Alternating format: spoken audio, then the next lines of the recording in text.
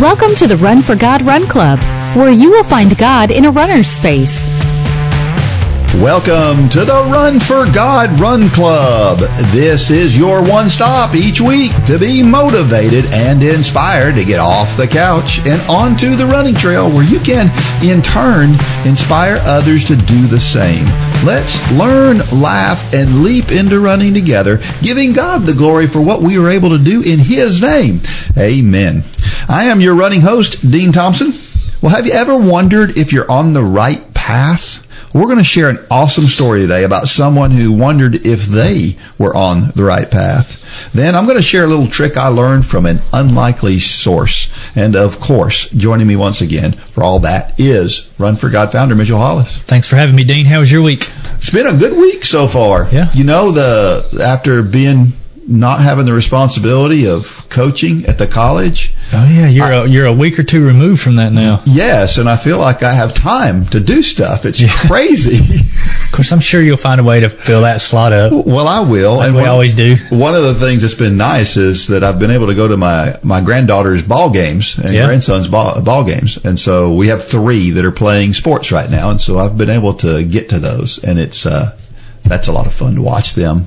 Yeah, we had a conversation last night with our 2 boys. We were talking about the idea of retirement. I don't know how we got on that issue, but they were talking about how they just don't understand how people look forward to. And I've always said, I'll never retire. You know, I may do something different. You know, I've always said I would love to work at Home Depot.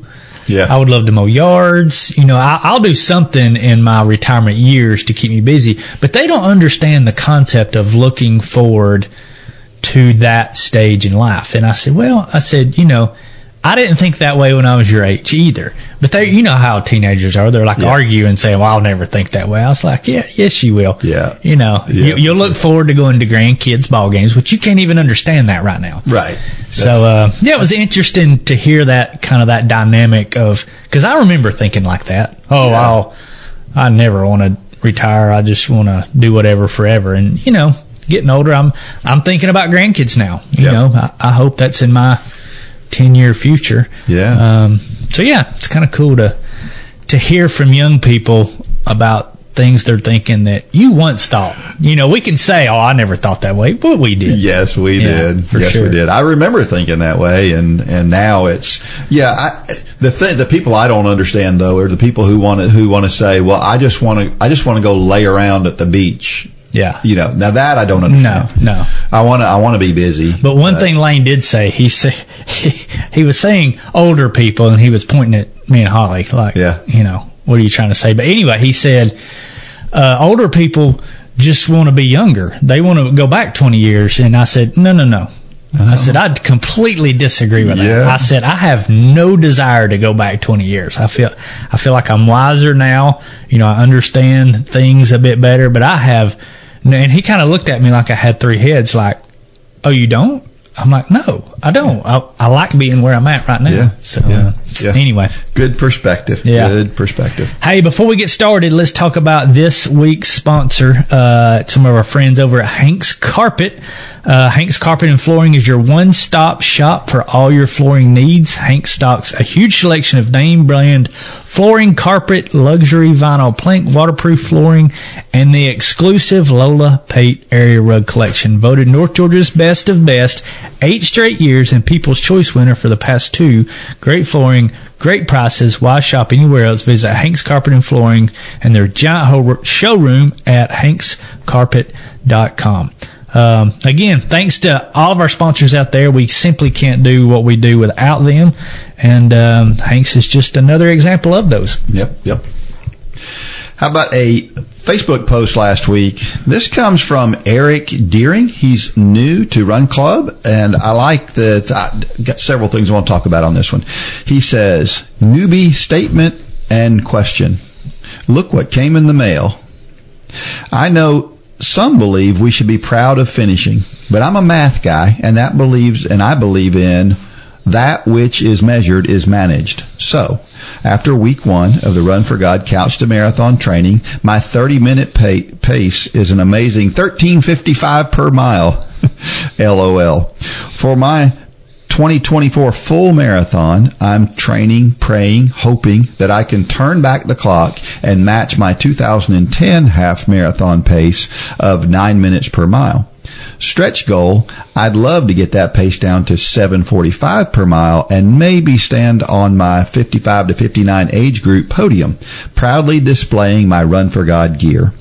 In all seriousness, besides doing the self-paced challenge and utilizing the Run for God products, the student manuals, the 54-week plan, the podcast, and the Thursday Night Lives, is anyone aware of any resources, human motivators or coaches, and or written materials besides the Bible that I could plug into to assist me with that stretch goal?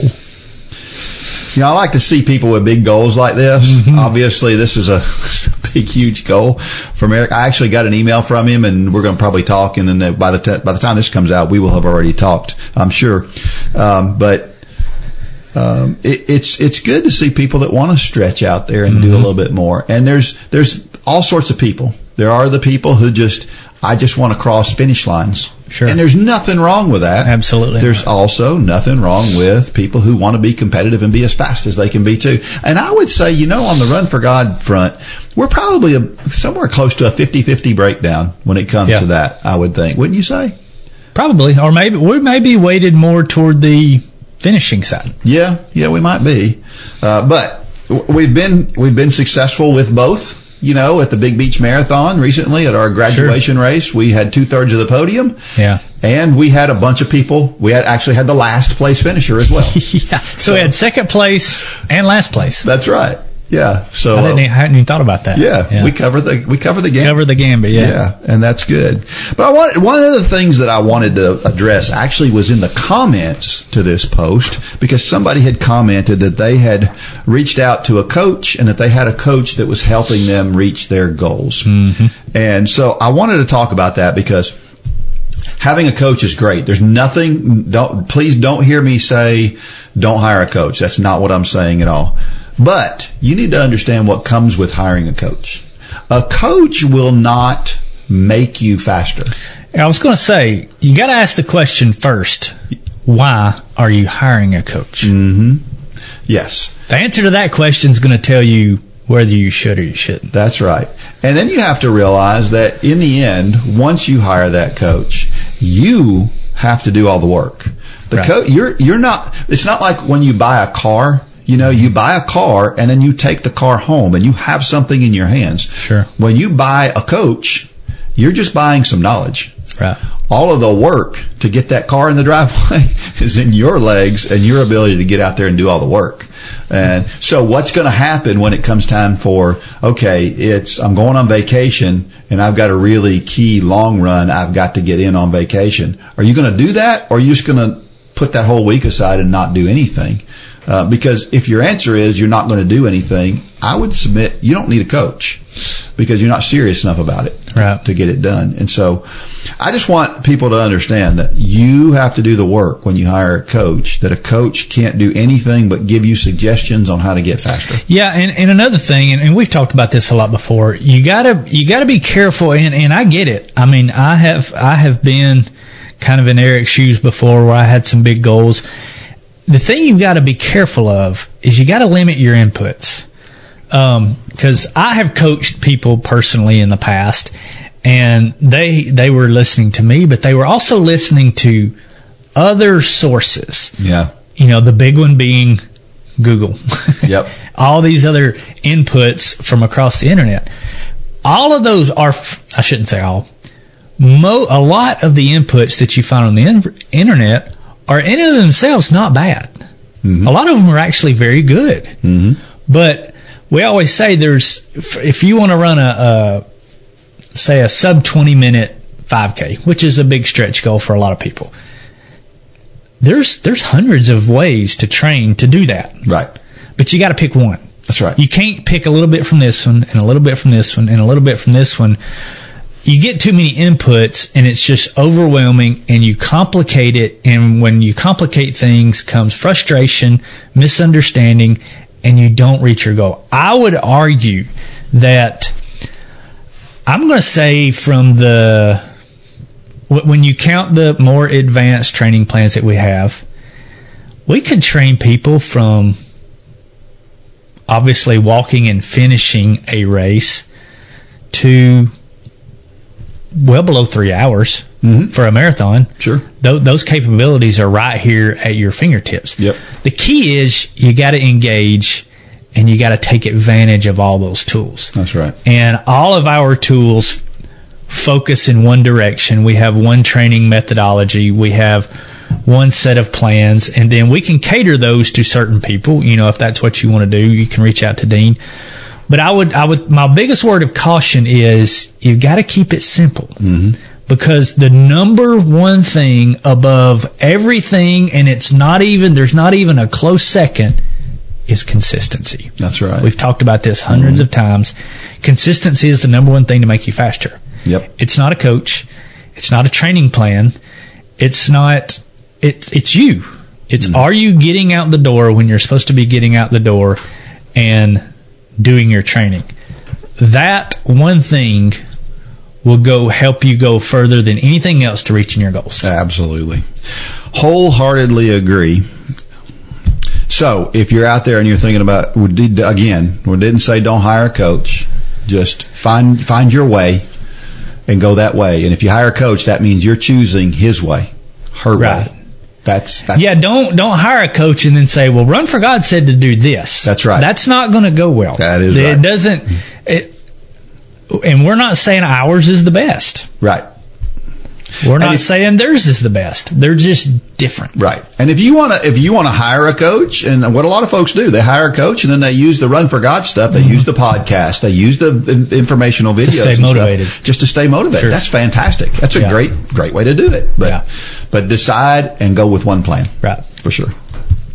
All right, trivia question from last week was, there is a race with over 50,000 participants and even more spectators where costumes are worn and there is a centipede division. What is the name of the race?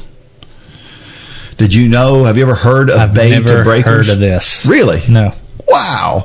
Bay to Breakers has been around since 1912. It is run in San Francisco. The reason it is called Bay to Breakers is because it starts on the bay at what is known as the Embarcadero. If you've ever been to San Francisco, never been there. Runs across the peninsula to where the breakers are, where the beach is. So it runs through Golden Gate Park along the way. If you've ever been to San Francisco, Golden Gate Park is one of the nicest parks in the country. It's really nice.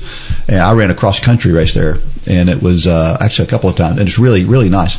But you run basically through a bunch of the different neighborhoods, and it's pretty cool to do it, but it's a little weird. So the costumes are different. They're definitely, some of them are very strange. Yeah. They had to change their process back. It's probably been over 20 years now, but at one point in time, they had to declare that there could be no nudity in the race, because apparently people were being extra crazy. But today it's a lot calmer than that. And so it set the Guinness Book of World Records for the largest race back in 1986, because it had 110,000 people in it in 1986. Now, there's been one race that surpassed that since then, but not by a lot. But this race is always huge. What distance is this race? It's a 12K. 110,000 people. Yeah. That sounds like a nightmare to me. Well, listen to this, though. Of those 110,000 people, I don't know how many of them were registered, because probably half of them were not registered.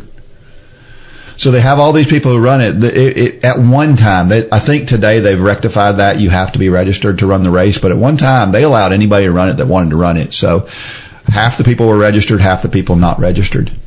And that's different, because most races won't let you run if you're not registered. So that was something, even back in that day, it wasn't okay to bandit a race. And certainly today it's not. And this is what Wikipedia says. It started as a way to lift the city's spirits after the disastrous 1906 San Francisco earthquake. But then it says this: it has been run for more consecutive years over a given course and length than has any other foot race in the world, which is not true. When you go to Wikipedia, You mean Wikipedia, everything's known and it's not true? Yes, please understand that. If you don't understand that at this point, here's a good example, because that is absolutely, they have changed that course twice in the last 30 years. Yeah. So,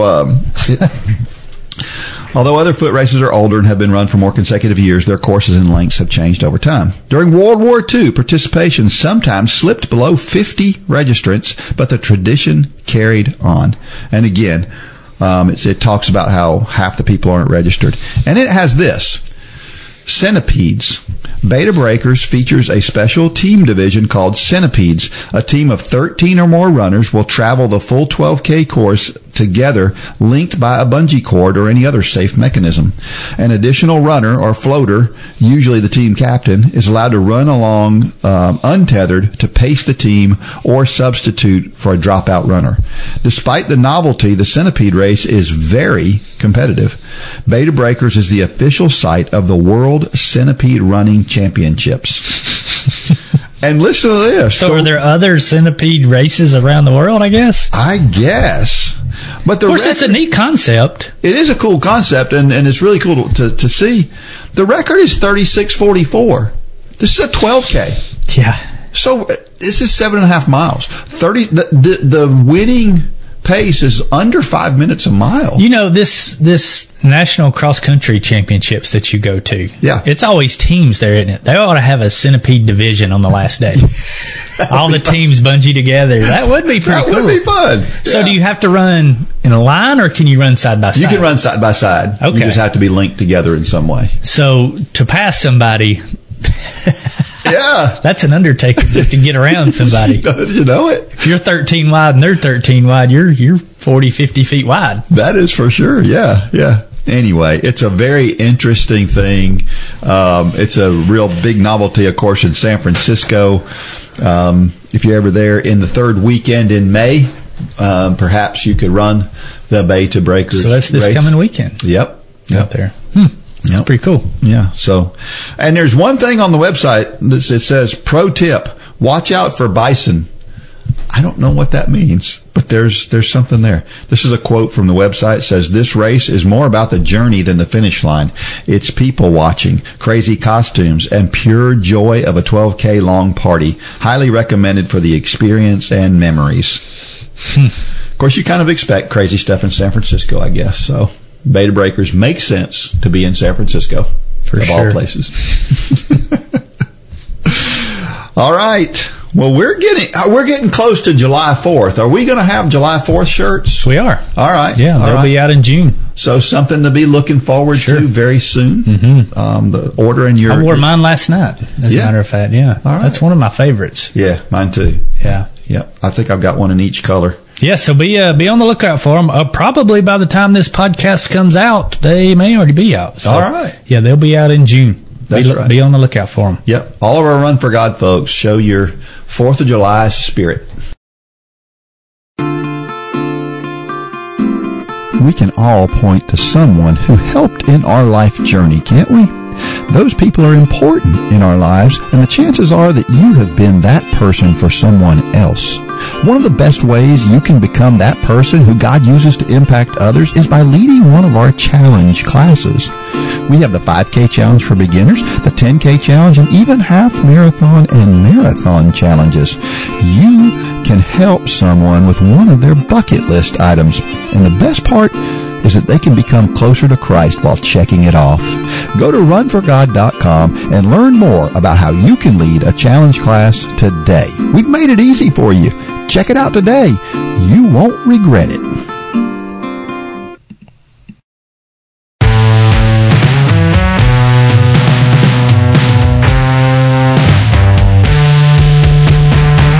All right, we're back. And if you haven't been joining us on Thursday nights, and you're part of Run Club, you need to join us on Thursday nights. If you're not part of Run Club, then you should probably join Run Club and check out Thursday nights, because we have a lot of fun on Thursday nights, and it's It's good stuff. Sometimes it's very informational.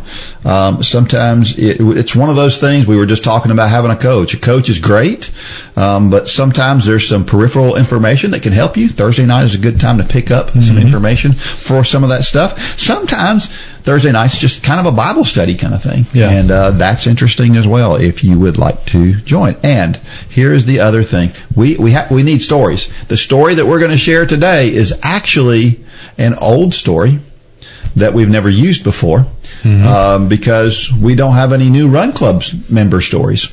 And so Run Club folks, we got to get with it. You guys got to be sharing your stories. So let's just light Run Club up right now, because they have stories. Yes. Everybody within earshot of my voice right now, you have a story that somebody needs to hear. So I'm going to throw out a challenge.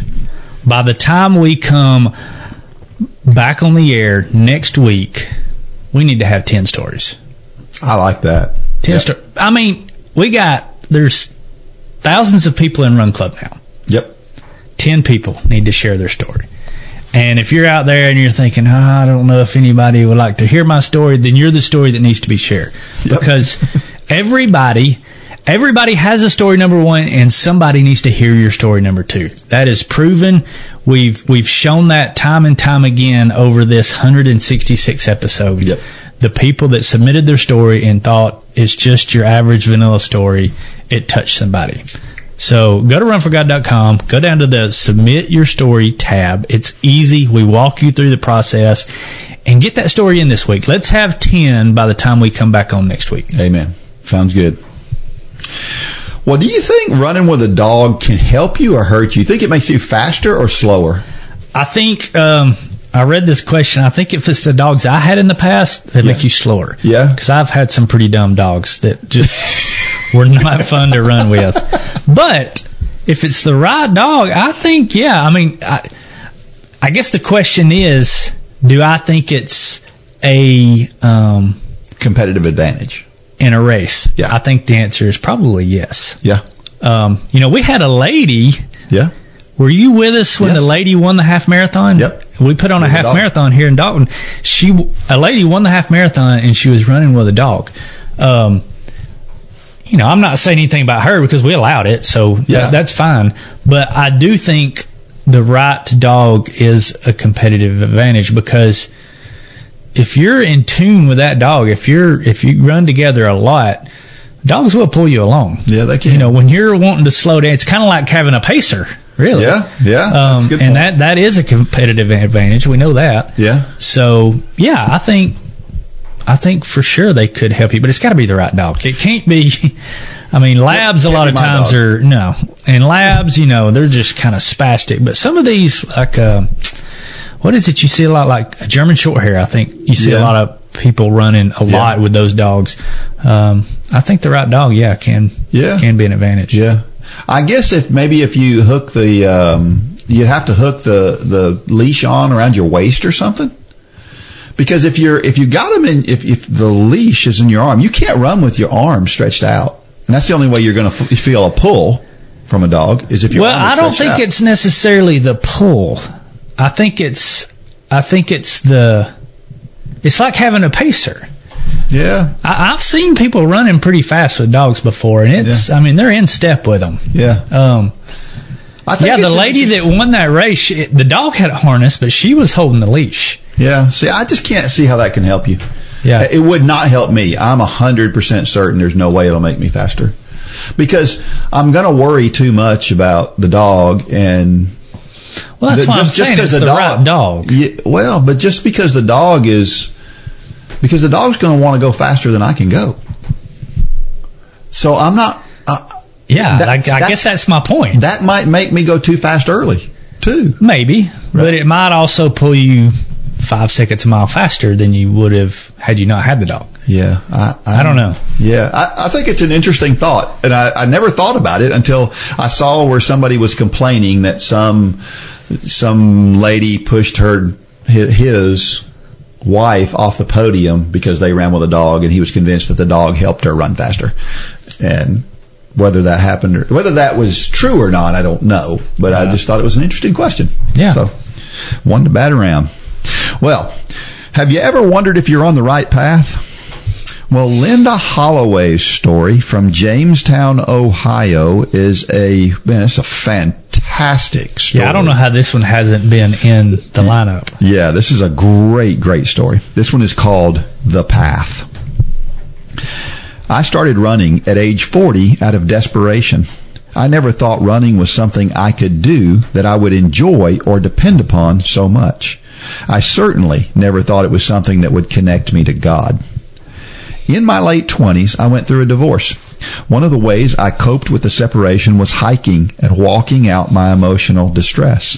One sad day, I was plodding along, lost in thought, and came to the top of a hill and was stopped for a rest. When I turned around and looked behind me, I was overcome with a very real, very intense feeling. My senses were heightened, but there was no agitation, only peace. Despite the overcast day, the trail was completely illuminated by sunlight. A thought came to me with perfect clarity, as if spoken aloud. Stay on the path, and you'll be all right. I was an agnostic at the time, and I looked at this experience to mean, or took this experience to mean, that I had been given some kind of guidance and reassurance by some unknown force. Oddly, I felt no need to define it or investigate further, but I took comfort in the message I'd been given. Unfortunately, I failed to abide by its simple direction. I spent the next decade convincing myself that I was on the path while knowing on some level that I was not. I told myself I was doing great when in reality I was fighting my way through the muck and the thorns of life. I led a willful, selfish existence. I was the center of a universe, and everything and everyone was to revolve around me. I had to be in control. And then life happened, and I wasn't able to control it. My ex-husband sued me for custody of our son while I was pregnant with my youngest child at the time. I had to go to trial 10 days before my due date. 16 days after my daughter was born, my ex-husband died in a tragic, horrible death. I had a severely traumatized 16-year-old and a 2-year-old and a newborn. I began to lean on the bottle to help me cope and escape, and my alcohol consumption took a scary turn. The only way I can describe it is that as soon as I turned to it, it sunk its claws into me and took over. It wasn't long before I had no control and no choice. I was so far off the path I didn't know if I could ever get back. As I looked at what was ahead of me, I knew there was nothing good. Unless something changed, only bad things were going to happen.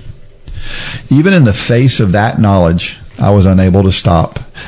I was moments, inches away from some catastrophic consequence, and I couldn't stop drinking.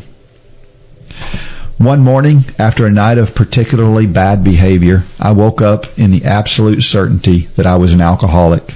A tremendous wave of relief washed over me. The horrible internal conflict I had been in the grips of was resolved. I hit my knees and asked a God that I wasn't sure about and didn't entirely believe in to help me. And He did. That terrible compulsion to drink was lifted and is yet to return. Early on in those first days without the bottle, I remember wondering, shaky, uncertain, terrified, what now? Somehow, some way, my feet found their way to the pavement, and it was good. It was right. I started running because I had to do something to outrun the craziness thrashing around in my head. Running calmed and quieted the storm inside me. From the start, it was a form of communication. My first attempts were frenzied, clumsy, somewhat incoherent, probably very profane conversations with myself. The question of what now came up a lot. I knew very little for certain. I knew there was a God, and I knew it wasn't me. I knew I had to be done playing God. I wasn't good at it. I embraced recovery, and through it found a true connection with God and a real relationship with Him. Prayer and meditation are part of my daily discipline, and the truth is, I find it easiest to do this while running. My mind is clear and open. The repetition of foot hitting pavement, breathe in, breathe out, repeat, repeat, repeat, lulls and quiets my mind. Running remains communication for me, but now it is communication with God. Each step is prayer. I ask Him to move into my heart and make Himself real inside me. I ask Him to direct my thinking and run my life. I ask Him to mold me and shape me into the person He would have me to be. I ask Him to walk with me throughout my day and to help me do whatever work He would have me do. I ask Him to make me strong enough to do it. These are the thoughts that circle through my mind when I run. I am calmed and quieted. I am at peace because I have faith that He will do these things. I am comforted because I understand I no longer have to carry the burden. As my body has become stronger, my will has bent to Him. Each step has deepened my surrender. I am able to run because He allows it. I am able to feel the glorious freedom of flying through the miles because it is His will for me. I only have my life because He has given it to me. I ask Him daily to show me what He would have my life look like and to help me achieve it. I know that such a life will be far greater than any I can orchestrate for myself. God returned me to the path. He met me right where I was at the very moment that I turned to Him. He took my hand in His. He has always been there, waiting. For years, He lovingly nudged me this way or that while I learned my lessons, sometimes gently, sometimes not so gently, until I slowly, finally, got the message. When the day comes that I'm no longer able to run, it will be a sad day indeed. But God will be there, and He will help me find other ways to connect to Him. For I am His now, and there is nothing better to be. That's an incredible story. Man, it's so well written, too. Yeah, you know what really just stuck out to me about what Linda said was when she said, she said out loud, I'm an alcoholic. Yeah. And a flood of relief came over her. Yeah. And I think that's just a powerful statement that was her coming to the end of her and admitting she needed God. Yep. And man, that is just a powerful place to be. And it's kind of weird to hear somebody say that once I admitted, it's like you've hit the bottom. Yeah. And the only way to look from then is up. Yeah. And I don't know, that was just a powerful statement that she made in there. Yeah, yeah. And then people think there's no such thing as miracles. My goodness. This is this is amazing. You know, we all the time we talk about people who are, believers and the amazing things that happen when we pray. And this is somebody who was at the time not a believer. Mm-hmm. And basically is reaching out to God and God going, I love you just as much as I love all the believers. Yeah, it's kind of like the Lou Zamperini story when he's floating on a raft in the middle of the ocean thinking he's going to die, and he's crying out to God that he don't know. Yeah. And he said, God, if you'll get me out of here, I'll serve you for the rest of my life. That's right. Powerful statements. And the interesting thing here, and something that people need to understand, and if somebody is out there listening to this and you are not under God's, if you don't believe, if you're not a believer, you don't have that relationship, understand the way that it works is a lot of people think they have to please God and then become saved. Right. It's the very opposite. Right. It's the very opposite. And get saved, and then you'll want to. It's what she describes here. It's such a great picture of that, where she talks about how the more she submitted to God, the more real He became, and that's the way that it works. Well, I mean, our relationship with God is all about faith, and faith. I mean, hers is an extreme example, but faith, by its very definition, is coming to the end of ourselves, and having faith in something other than us. Before then, it's all about us. Like she said, she was her own God. Everything revolved around her, and faith is taking that mirror that you're always looking at of yourself and turning it toward God and looking to God and having faith that this is the better way. And just a great picture of it. Well, Scripture, she has a couple of Psalms here, a few Psalms here. Psalm 23 says, "The Lord is my shepherd, I shall not want. He makes me to lie down in green pastures. He leads me beside the still waters. He restores my soul. He leads me in the paths of righteousness for His name's sake. Yea, though I walk through the valley of the shadow of death, I will fear no evil, for You are with me. Your rod and your staff, they comfort me. You prepare a table before me in the presence of my enemies. You anoint my head with oil. My cup runs over. Surely goodness and mercy shall follow me all the days of my life, and I will dwell in the house of the Lord forever. So I want to ask you a question. Last night we were all over the board last night in our conversations as a family. And Lane made a statement that goes right along with the 23rd Psalms here. And I kind of tilted my head and I looked at him funny like, you're crazy when he said this. But then I got to thinking about it overnight and this morning after reading this verse. We were talking about trials and the things that God allows us to go through sometimes. And Lane made the statement, he said, sometimes trials can be fun. And I looked at him and I thought, I've never known of a trial as being fun. Yeah. But then I really got to thinking about it, and it kind of goes back to something that we've talked about a lot on here, and and I think this may show some of Lane's maturity in this aspect, but maybe we should look at them.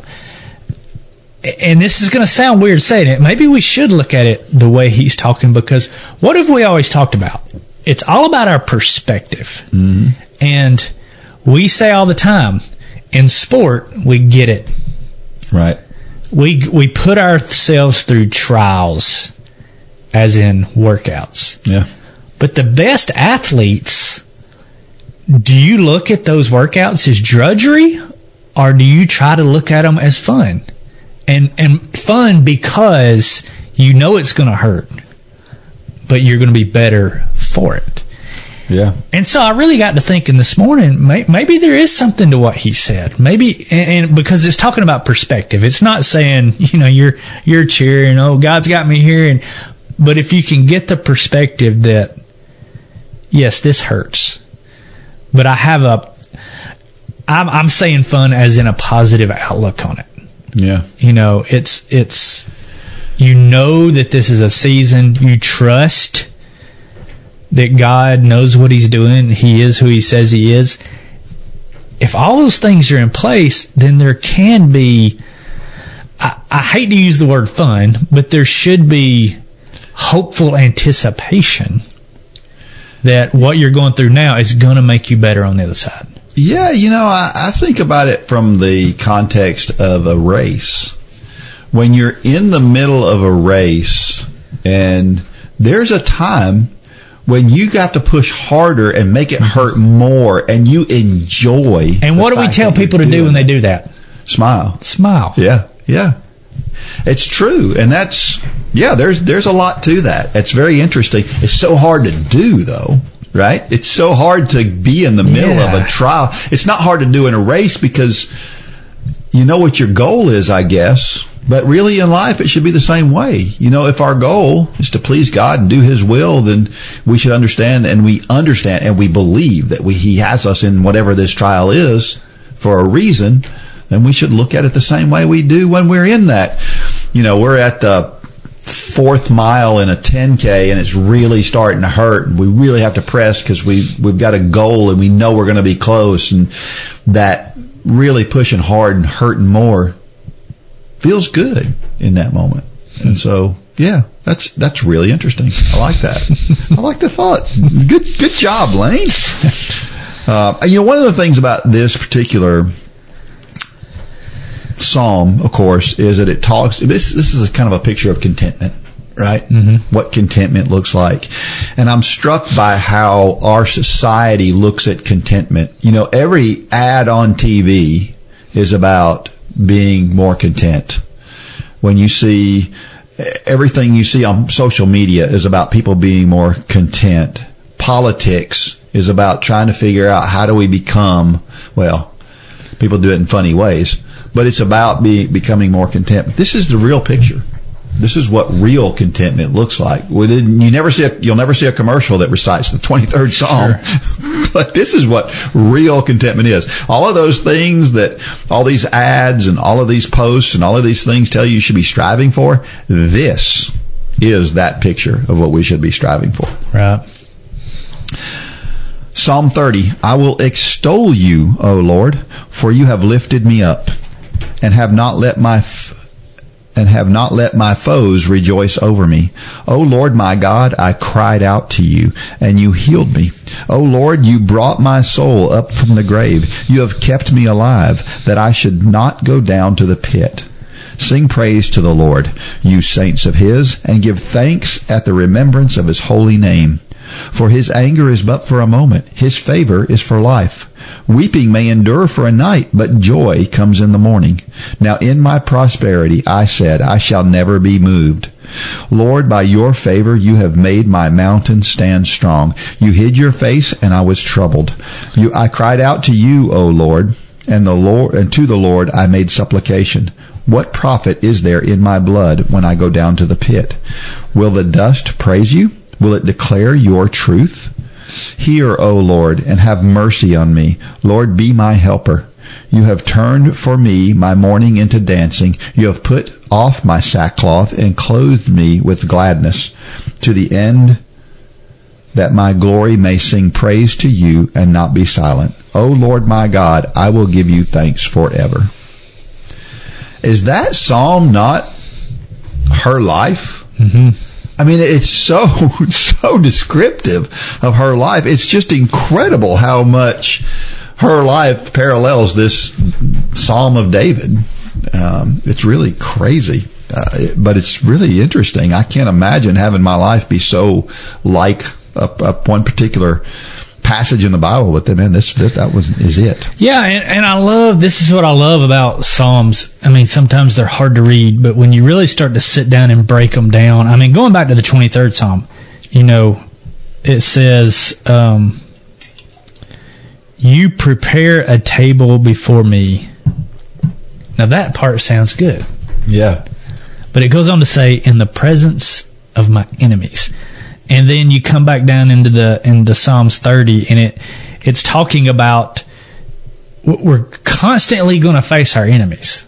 God is always going to have us out in front of our enemies. Mm-hmm. And weeping endures for a night, but joy comes in the morning. That's one of my favorite passages because it's so true. I mean, how many times do we go to bed at night burdened? Yeah. And even get up during the middle of the night sometime. I mean, I don't know how many times I've been in here at 1, 2, 3 in the morning, because God's got something on my heart. But it seems like something happens when the sun pops up. Yeah. When it turns daylight the next morning, that verse is just very descriptive. And if you've ever been there, you know what I'm talking about. Yeah. You're up at night and you're struggling with something. Yeah. But if you're taking it to God through the night, joy comes in the morning. Yeah. And sometimes it's all the way until that sun pops up. Yeah. But I don't know. That's I can just so relate to that passage right there. Well, and I looked at that passage from the running standpoint. That when we're running, I was just having a conversation with an athlete recently, and he was talking about how when he's in the middle of a race and things are going south and things aren't going well and he's really hurting, he's convinced he's doing all he can do. Mm-hmm. And I said, well, I want you to think, who's convincing you that you're doing all you can do? Mm-hmm. Well, I guess my brain is. I said, yeah, the same brain, that's trying to convince you that you're killing yourself when you're not. Yeah. And you know that, right? But in that moment, when you're weak because it hurts so bad, you're letting your brain convince you of something that's not true. Mm-hmm. And I can't help but think that same brain that does that to us, the reason our brain does that is because it doesn't recognize the temporary nature of what we're going through. Sure. If our brain really understands that this pain is going to be over with in 10 more minutes at the end of this race, then our brain probably wouldn't signal as loudly that you're going to kill yourself, right? Mm-hmm. So it doesn't recognize the temporary nature of it. Well, your brain doesn't recognize the temporary nature of anything. You have to purposefully override the in the automatic feelings in your brain, those feelings that automatically come up, you have to override those, because our sin nature has us pointed in a direction that it is not the most positive. And so we have to be purposeful about looking at things differently. Does that make sense? Yeah. It's funny. I was just listening to a podcast here a while back, and it was talking about kids, and it was kind of giving the same example as, and it was saying that, society kind of says that, kids are inherently good now, but that's not the case. Kids are inherently bad, and you have to train them to be good. Train a child up in the way they should go, and when they were old, they'll never depart. That our human nature is for the easy route, the sinful route, the easy way out. We have to train ourselves to not get up from that table when God prepares a table in the midst of our enemies. Yeah. We have to train ourselves to do that. And it's why this ministry works. Yeah. It's because everything we learn in running just parallels right over to our walk with Christ. For sure. Another Psalm, 46:10. Be still and know that I am God. I will be exalted among the nations. I will be exalted in the earth. I so needed this verse this morning. Yeah. We're going through some stuff here at Run for God, and it's there's exciting things happening, and I'm just a doer, and sometimes, God just brings this, like he did this morning, brought this verse in front of me, and it's basically God just tapping me on the forehead saying, just be still. Yeah. And that is so hard for my personality, your personality too. Yeah. We want to do. We want to help God out. And that's always a train wreck. Mm-hmm. Sometimes you just need to stop and listen. Yeah. Yeah, that's true. And I love the way that, because this psalm goes on, not only do we need to stop and listen, but we need to understand what the final results are in who God is and what he's going to do, because, and it's a lot like the 23rd Psalm, where you talk about preparing a table right there in the midst of your enemies. It's this idea that no matter what's going on around you, there should be calm, there should be thoughtfulness, and there should be praising God, no matter what. Because in the end, we know how the story ends. Sure. And it's so important for us to remember that. And, in this day and time, I feel like in the world, I feel like as Christians, we're becoming more and more persecuted. We're still not persecuted to the point that they are in a lot of countries, but it's becoming a little bit tougher. I feel like to be a Christian. And as that happens, we need to understand and keep an eye on what the final tally is going to be in the end, right? Yeah, we should welcome it. Yeah. That's right back to Lane's comment. Right. I mean, not that we're going to say rah, rah, rah, but yeah, I mean, but it's a privilege to be persecuted. God is allowing that. That's the thing we have to understand is nothing comes into our life that doesn't come through the door of God first. Yeah. God allows things into our life, and if he's allowing it into our life, it's for good reason. Yeah.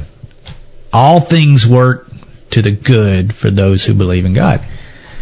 Sometimes that doesn't feel good, but it works for good. And we can see it on the back end. Yeah. A question: how do we talk with someone who is not a believer? So I think we're often reluctant to speak up. We're afraid of rejection.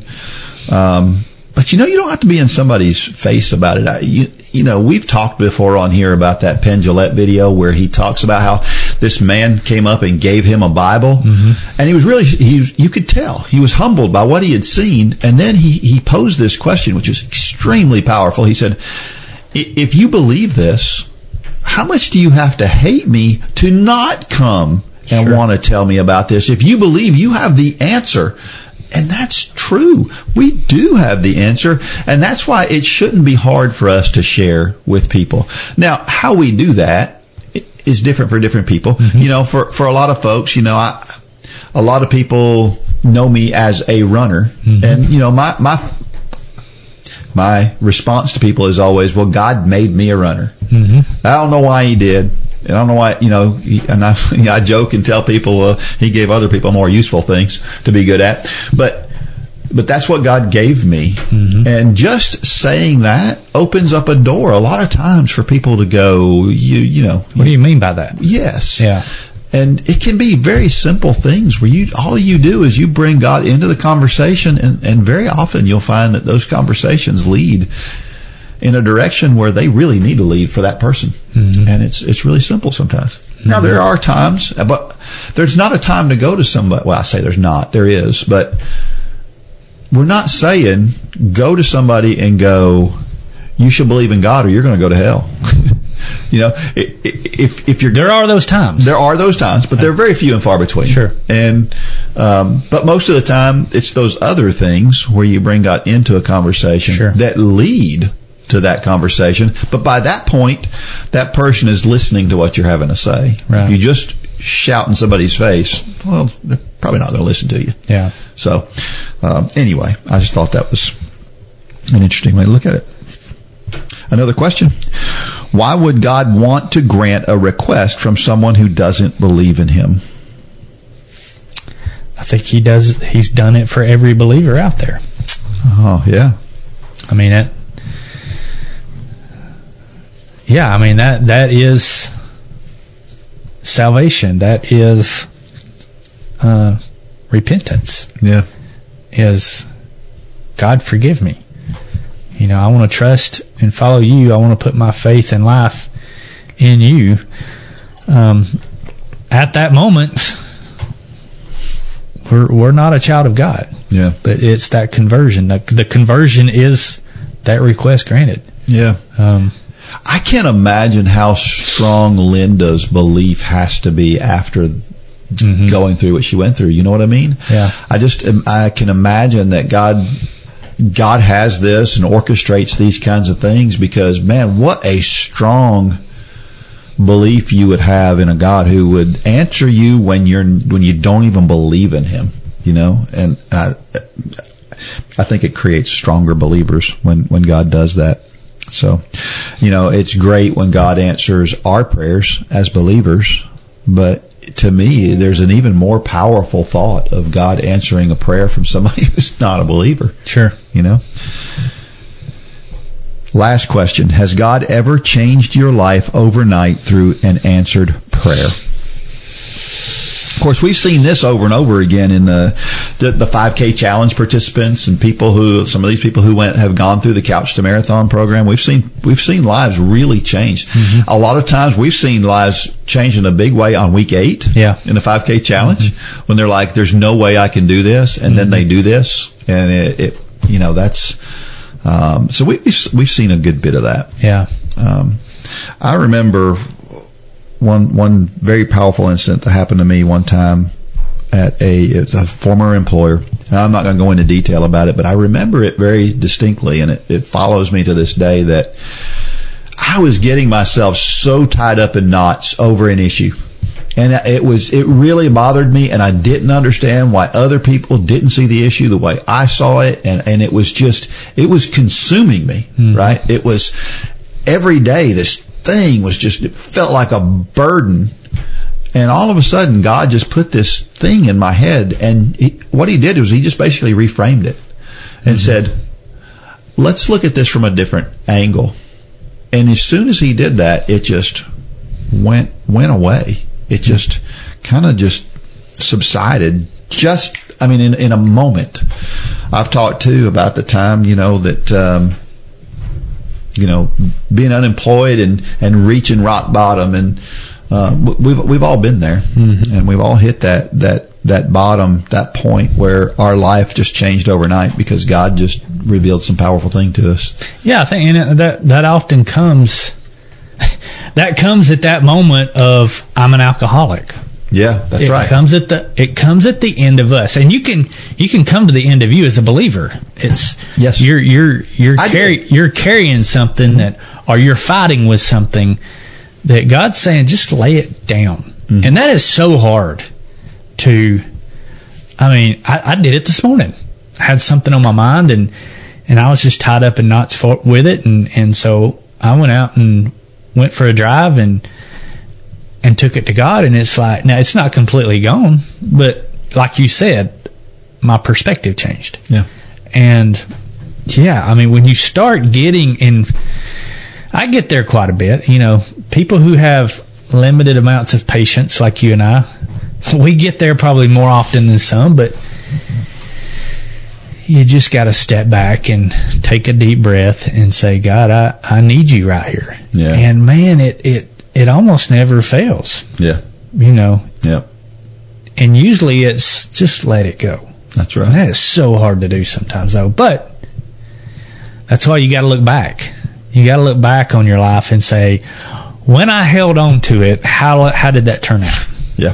When I let it go, how did that turn out? Yep. And probably 100% of the time, God's answer was the right way. That's right. Not probably. 100% of the time, the way God was prompting you to handle it was the right way. So how arrogant are we to think that this time is going to be any different? That's right. But we do it. All the time. All the time.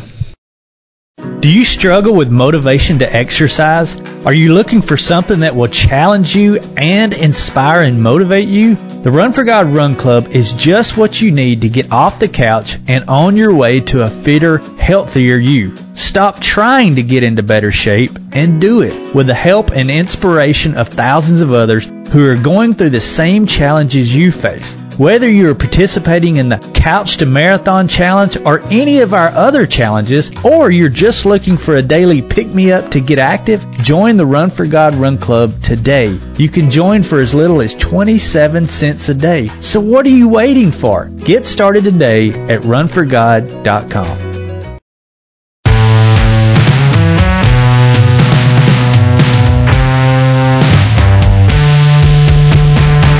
All right, we're back. You know, I was thinking recently about how most people, when they struggle with something, like maybe you struggle with not completing workouts, or you struggle with just getting out the door and getting the first step in and starting your run, or whatever it is that you struggle with, most of the time, whatever gets in your way is the same thing over and over again, right? Yeah. And so I thought, what if you take whatever that thing is that gets in your way most often and you just focus on eliminating that thing? Mm-hmm. So, for example, maybe my problem is that I feel like I run out of time. I'm trying to fit my run in after work, and I run out of time because I've got these other things going on, and so that's why I miss my workout. Well, maybe that person says, you know what, I'm going to commit myself to running in the morning before work, mm-hmm. and doing it first thing, and I'll adjust my schedule in the evening around that. And there's a way sometimes, I think, to maybe eliminate that biggest item that gets in your way, whatever that may be. For some people, again, maybe it's I don't finish workouts. I start these workouts and I don't finish them, and I do that over and over and over. And that once you get into that habit, it's hard to stop mm-hmm. doing that. And maybe you need to figure out a way to reframe that in your head, that okay, it's not acceptable. Or maybe I give myself a reward mm-hmm. when I finish that workout. And so it's something to look forward to, something more positive. But eliminate that thing, whatever that thing is that does that. And I don't know. What do you think? Because most of the time we do the same things over and over again. I think for me it's a lot of reasons that sometimes you don't get things done. It can be a workout, it can be whatever it is, but I have always kind of adopted the idea, at least in the past 10 years, that there's just no excuse. And when you don't give yourself an excuse, then any excuse is going to kind of fall flat. Yeah. So that's what's brought me to run in blue jeans before. Yeah. It's what's brought me to run in Crocs or Sanooks or whatever it was before. It's what's brought me to run and then have to go into church or whatever it is, kind of sweaty headed. Mm-hmm. It's kind of like you always say, you run every day, and it's not a question of if you're going to run. Yeah, it's a question of when. Again, and there again, it's kind of framed. It's kind of mm-hmm. framed different. But so many times, and because I'm this way on a lot of other things, you wig yourself out when the circumstances aren't perfect. Yeah. Because everybody wants to go to work, come home, eat a nice dinner, have 30 minutes of rest before you put your shoes on and look just right, and then you go out for a run. Well, that 90% of the time, that's just not reality. Yeah. You just got to get it in where you got to get it in. And understanding that I'm a little bit OCD, and you have to, OCD, that's the right word. CDO is OCD in order. But you have to understand, it's not always going to be perfect. Yeah. And that's okay. Yeah. But I think to have it perfect, like, is it Eric we talked about at the very beginning? Yeah. You know, I have a feeling that Eric was wanting, he's wanting everything to be perfect. Yeah. Have the right information from here, the right information from here. And my advice to Eric is, don't strive for perfection. Yeah. Strive for consistency. Yep. And you'll get pretty darn close to perfection if you strive for consistency. You'll at least get as far as you can get. Exactly. Yep. Yeah. That's a good word. All right, it's time for Dean's Thoughts, and that's a time when I share something that I've written about the intersection between running and faith. And this kind of goes along with that discussion. It's called the Pinky Principle. Most manufacturing processes today involve an assembly line of some sort. Look around you right now. Chances are more than half the man-made objects you can see are made on an assembly line. And, of course, we all know that Henry Ford, the founder of Ford Motor Corporation, was the inventor of the assembly line. There are not many original thoughts these days. Coming up with something no one else has ever thought about is difficult. After all, how do you think about something that doesn't exist? Can you imagine a color you've never seen? No, you can't. It's impossible. So how did guys like Henry Ford come up with these ideas that no one had ever thought before? Well, the truth is that the assembly line was not really an original thought. While it is true that Henry Ford's Highland Park plant that opened on December 1st, 1913 was the first to use an assembly line, it turns out he got the idea from somewhere else. Ford made his first automobile in 1896, and the first Model T wasn't made until 1908. It was his goal to make an automobile that everyone could afford, so he needed to make them as efficiently as possible to cut costs. He visited many other businesses in an effort to figure out how to make his Model T more affordable. He took a little something from many other businesses, but there was one business in particular that inspired him in a big way. The business, believe it or not, was slaughterhouses. The House of Swift, as it is commonly called, processed 2 million cattle, 4 million hogs, and 2 million sheep per year at the height of its operation. They used what was essentially a disassembly line to cut the various pieces from the animal as it traveled down the line. Henry Ford reasoned that he could use a very similar process to do the opposite, and the assembly line was created. Today, the assembly line is probably just as important to society as computers. The impact it has had on the world is immeasurable. Sometimes our inspiration comes from places we'd never expect. If you're struggling, look around and see what's around you. For example, I was listening to a podcast recently where the host talked about a pinky trick. And here's how it works. For many of us, our highest obstacle is the first step. Once we get off the couch and take the first step, we're good. It's just that first step that's so tough.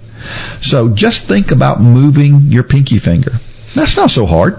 Now, move your arm. Keep going until you're turning on your GPS watch and stepping out the door to run. The podcast had absolutely nothing to do with running, but it could help my running the next time I'm having difficulty getting out the door.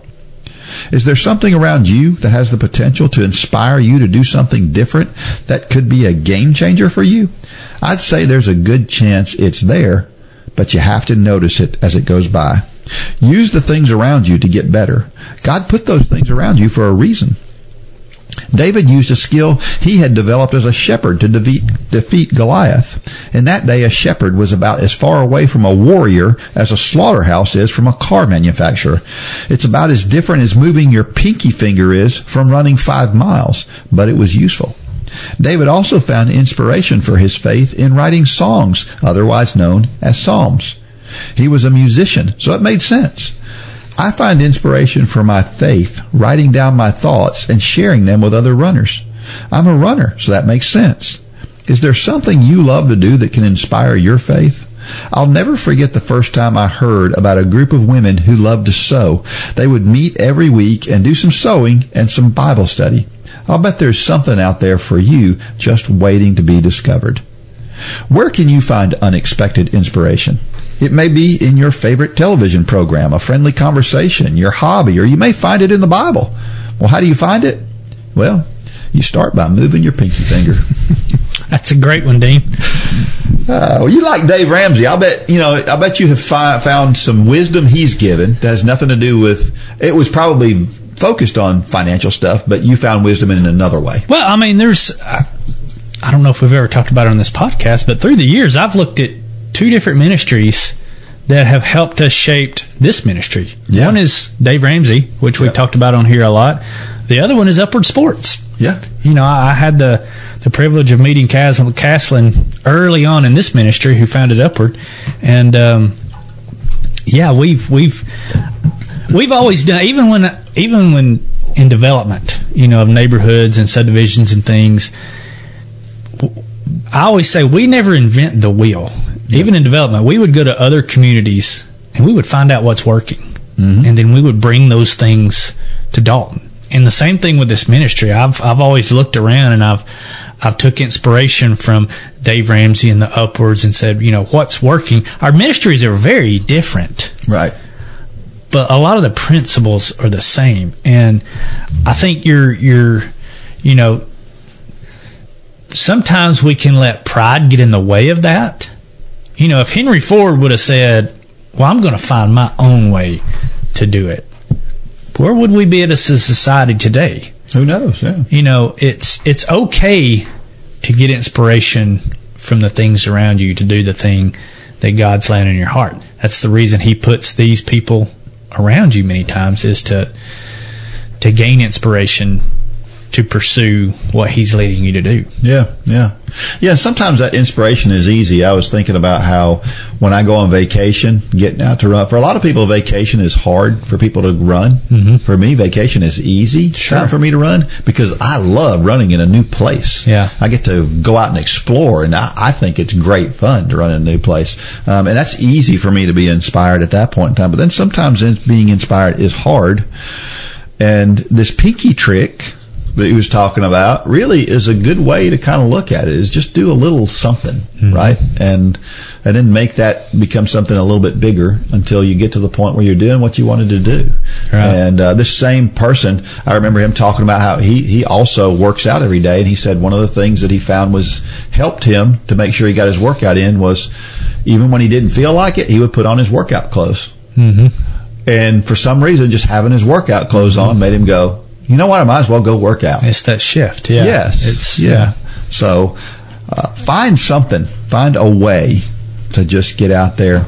I thought about an accountability partner is a lot like a pinky thing, right? Sure. Accountability partner is that person who just, all they got to do is say something. It's just a little bit. Mm-hmm. And you go, oh, and then your mind all of a sudden goes to, oh, I got to go run. Mm-hmm. And that's a good way to do it too. Would you like to experience the Bible in a different way than you've ever done before? Well, you can join me, Coach Dean, as I read through the Bible every day for a full year. We go through the hard-to-pronounce names and all. In addition, I share running and walking tips and some inspirational quotes along the way. Get your daily dose of the Bible from a runner's perspective in the Run for God Run Club Walk Through the Bible. You must be a member of the Run for God Run Club to get access, so if you're not a member, join today. If you are a member, just find a Walk Through the Bible under the Nationwide Challenge tab.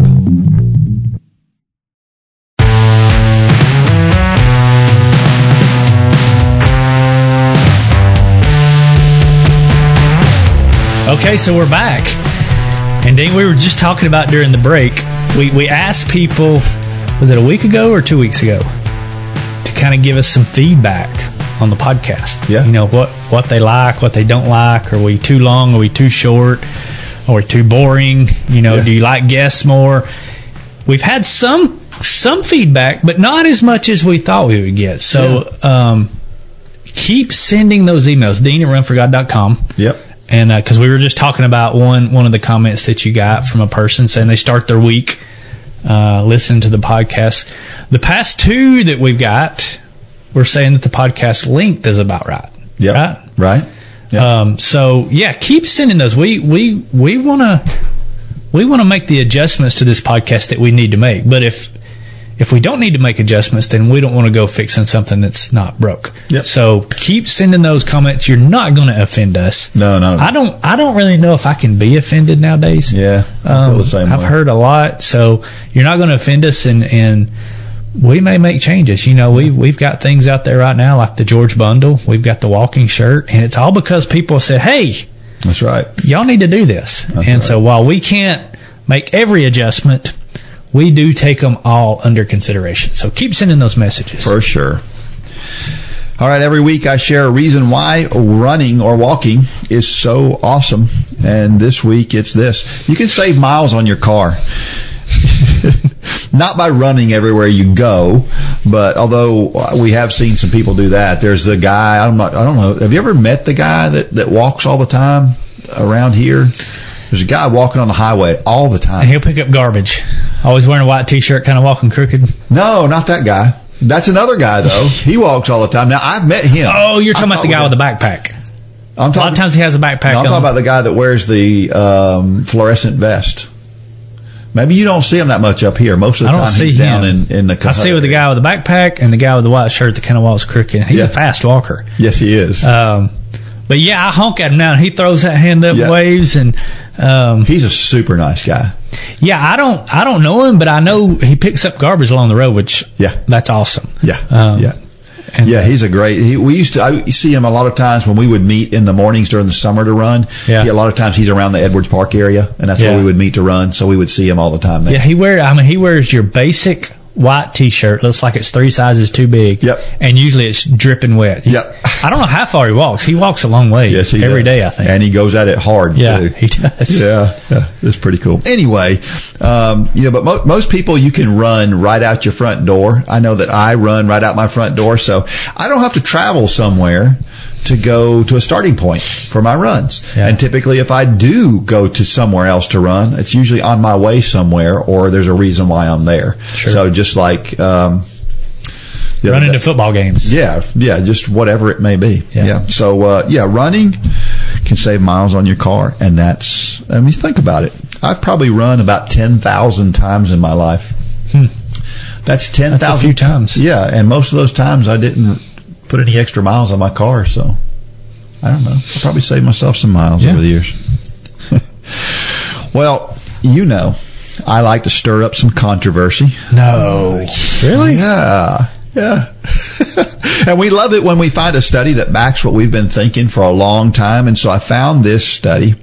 I've had a lot of discussions with people about running on trails versus running on roads. And people who are trail people are convinced that trails are much better for you because they're softer and they're easier on your joints. And I have always said, I don't think that's true. And so this comes from Canada Running. A lot of runners like to take their runs to the trails, believing that the softer surface is easier on their bodies and can therefore reduce their risk for injuries. Recently, a group of researchers compared the shock-absorbing forces on dirt and gravel with paved surfaces and found that while there are plenty of benefits to trail running, reducing injury risk isn't one of them. The study, published by the Journal of Science and Medicine in Sport, had 15 recreational runners, 12 females and 3 males, run over dirt, gravel, and paved surfaces in a trail environment with accelerometers attached to their shins and heads. The researchers then compared the difference between the movements and shock attenuation of the runner's tibias, the larger of the 2 shin bones, as they ran on the different surfaces. While it may come as a surprise to many runners, the researchers saw no significant differences between surface types, leading them to conclude that running on dirt and gravel surfaces does not decrease your risk for injuries. While runners are encouraged to enjoy the psychological benefits of trail running, trail surfaces do not appear to reduce loading forces associated with running-related injuries, they say in their closing statement. So the benefits of trail running. As the researchers said, these findings don't mean that you should throw away your trail running shoes.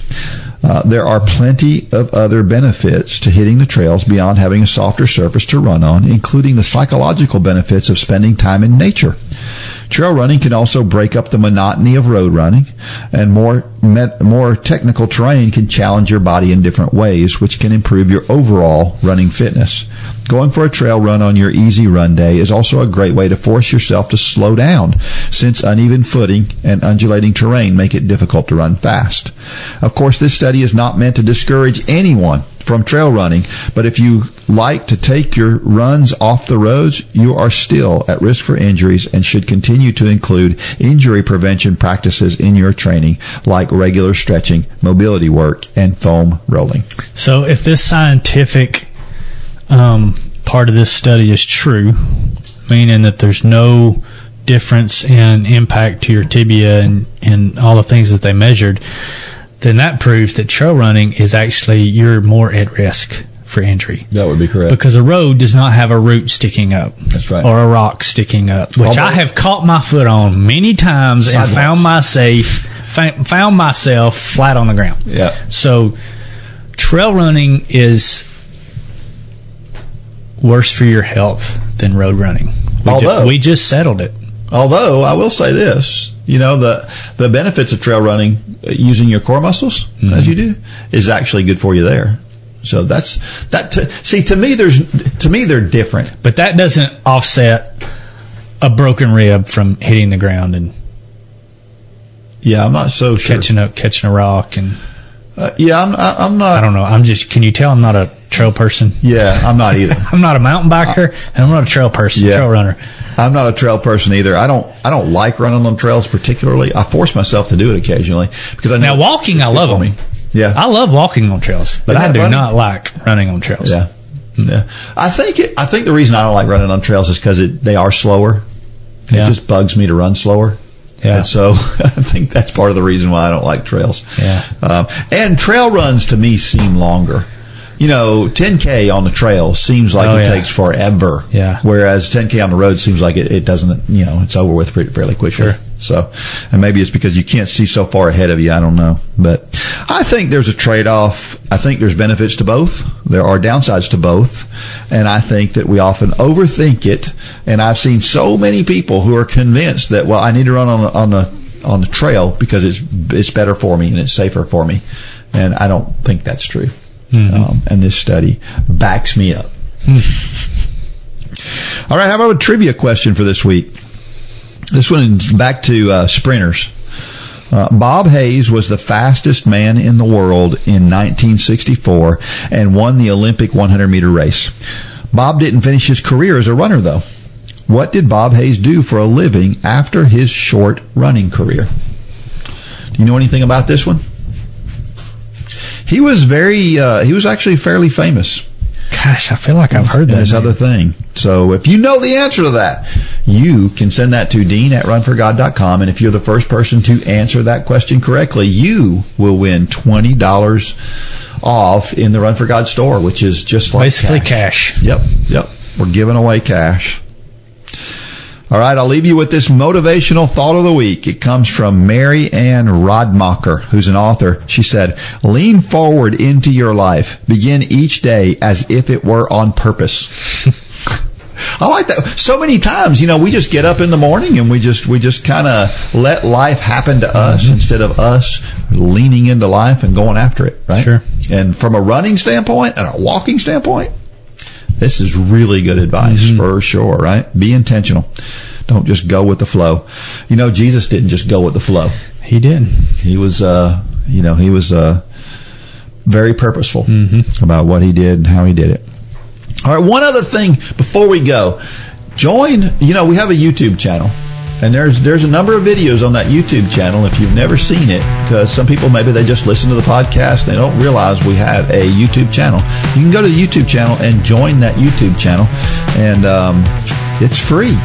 And then if you click the little bell that says give me notifications, it'll tell you every time we throw a new video up there, and that's pretty cool. And rate the podcast. Yes. Because that helps us. For sure, that helps us. Yep. We've gotten some pretty good numbers recently. So, and that's only attributed to one thing, and it's you telling others about what we're doing here. And it's free for them to tune in and listen, and maybe, who knows, they'll become a Run Club member. That'd be incredible. Absolutely. All right. Until next week, may God bless every step of every run. Go out there and shine your light. Good job, Dean. For more information about the Run for God ministry, go to runforgod.com. If you have questions about your salvation, click on the Peace with God tab. There's nothing more important. Thanks for joining us today.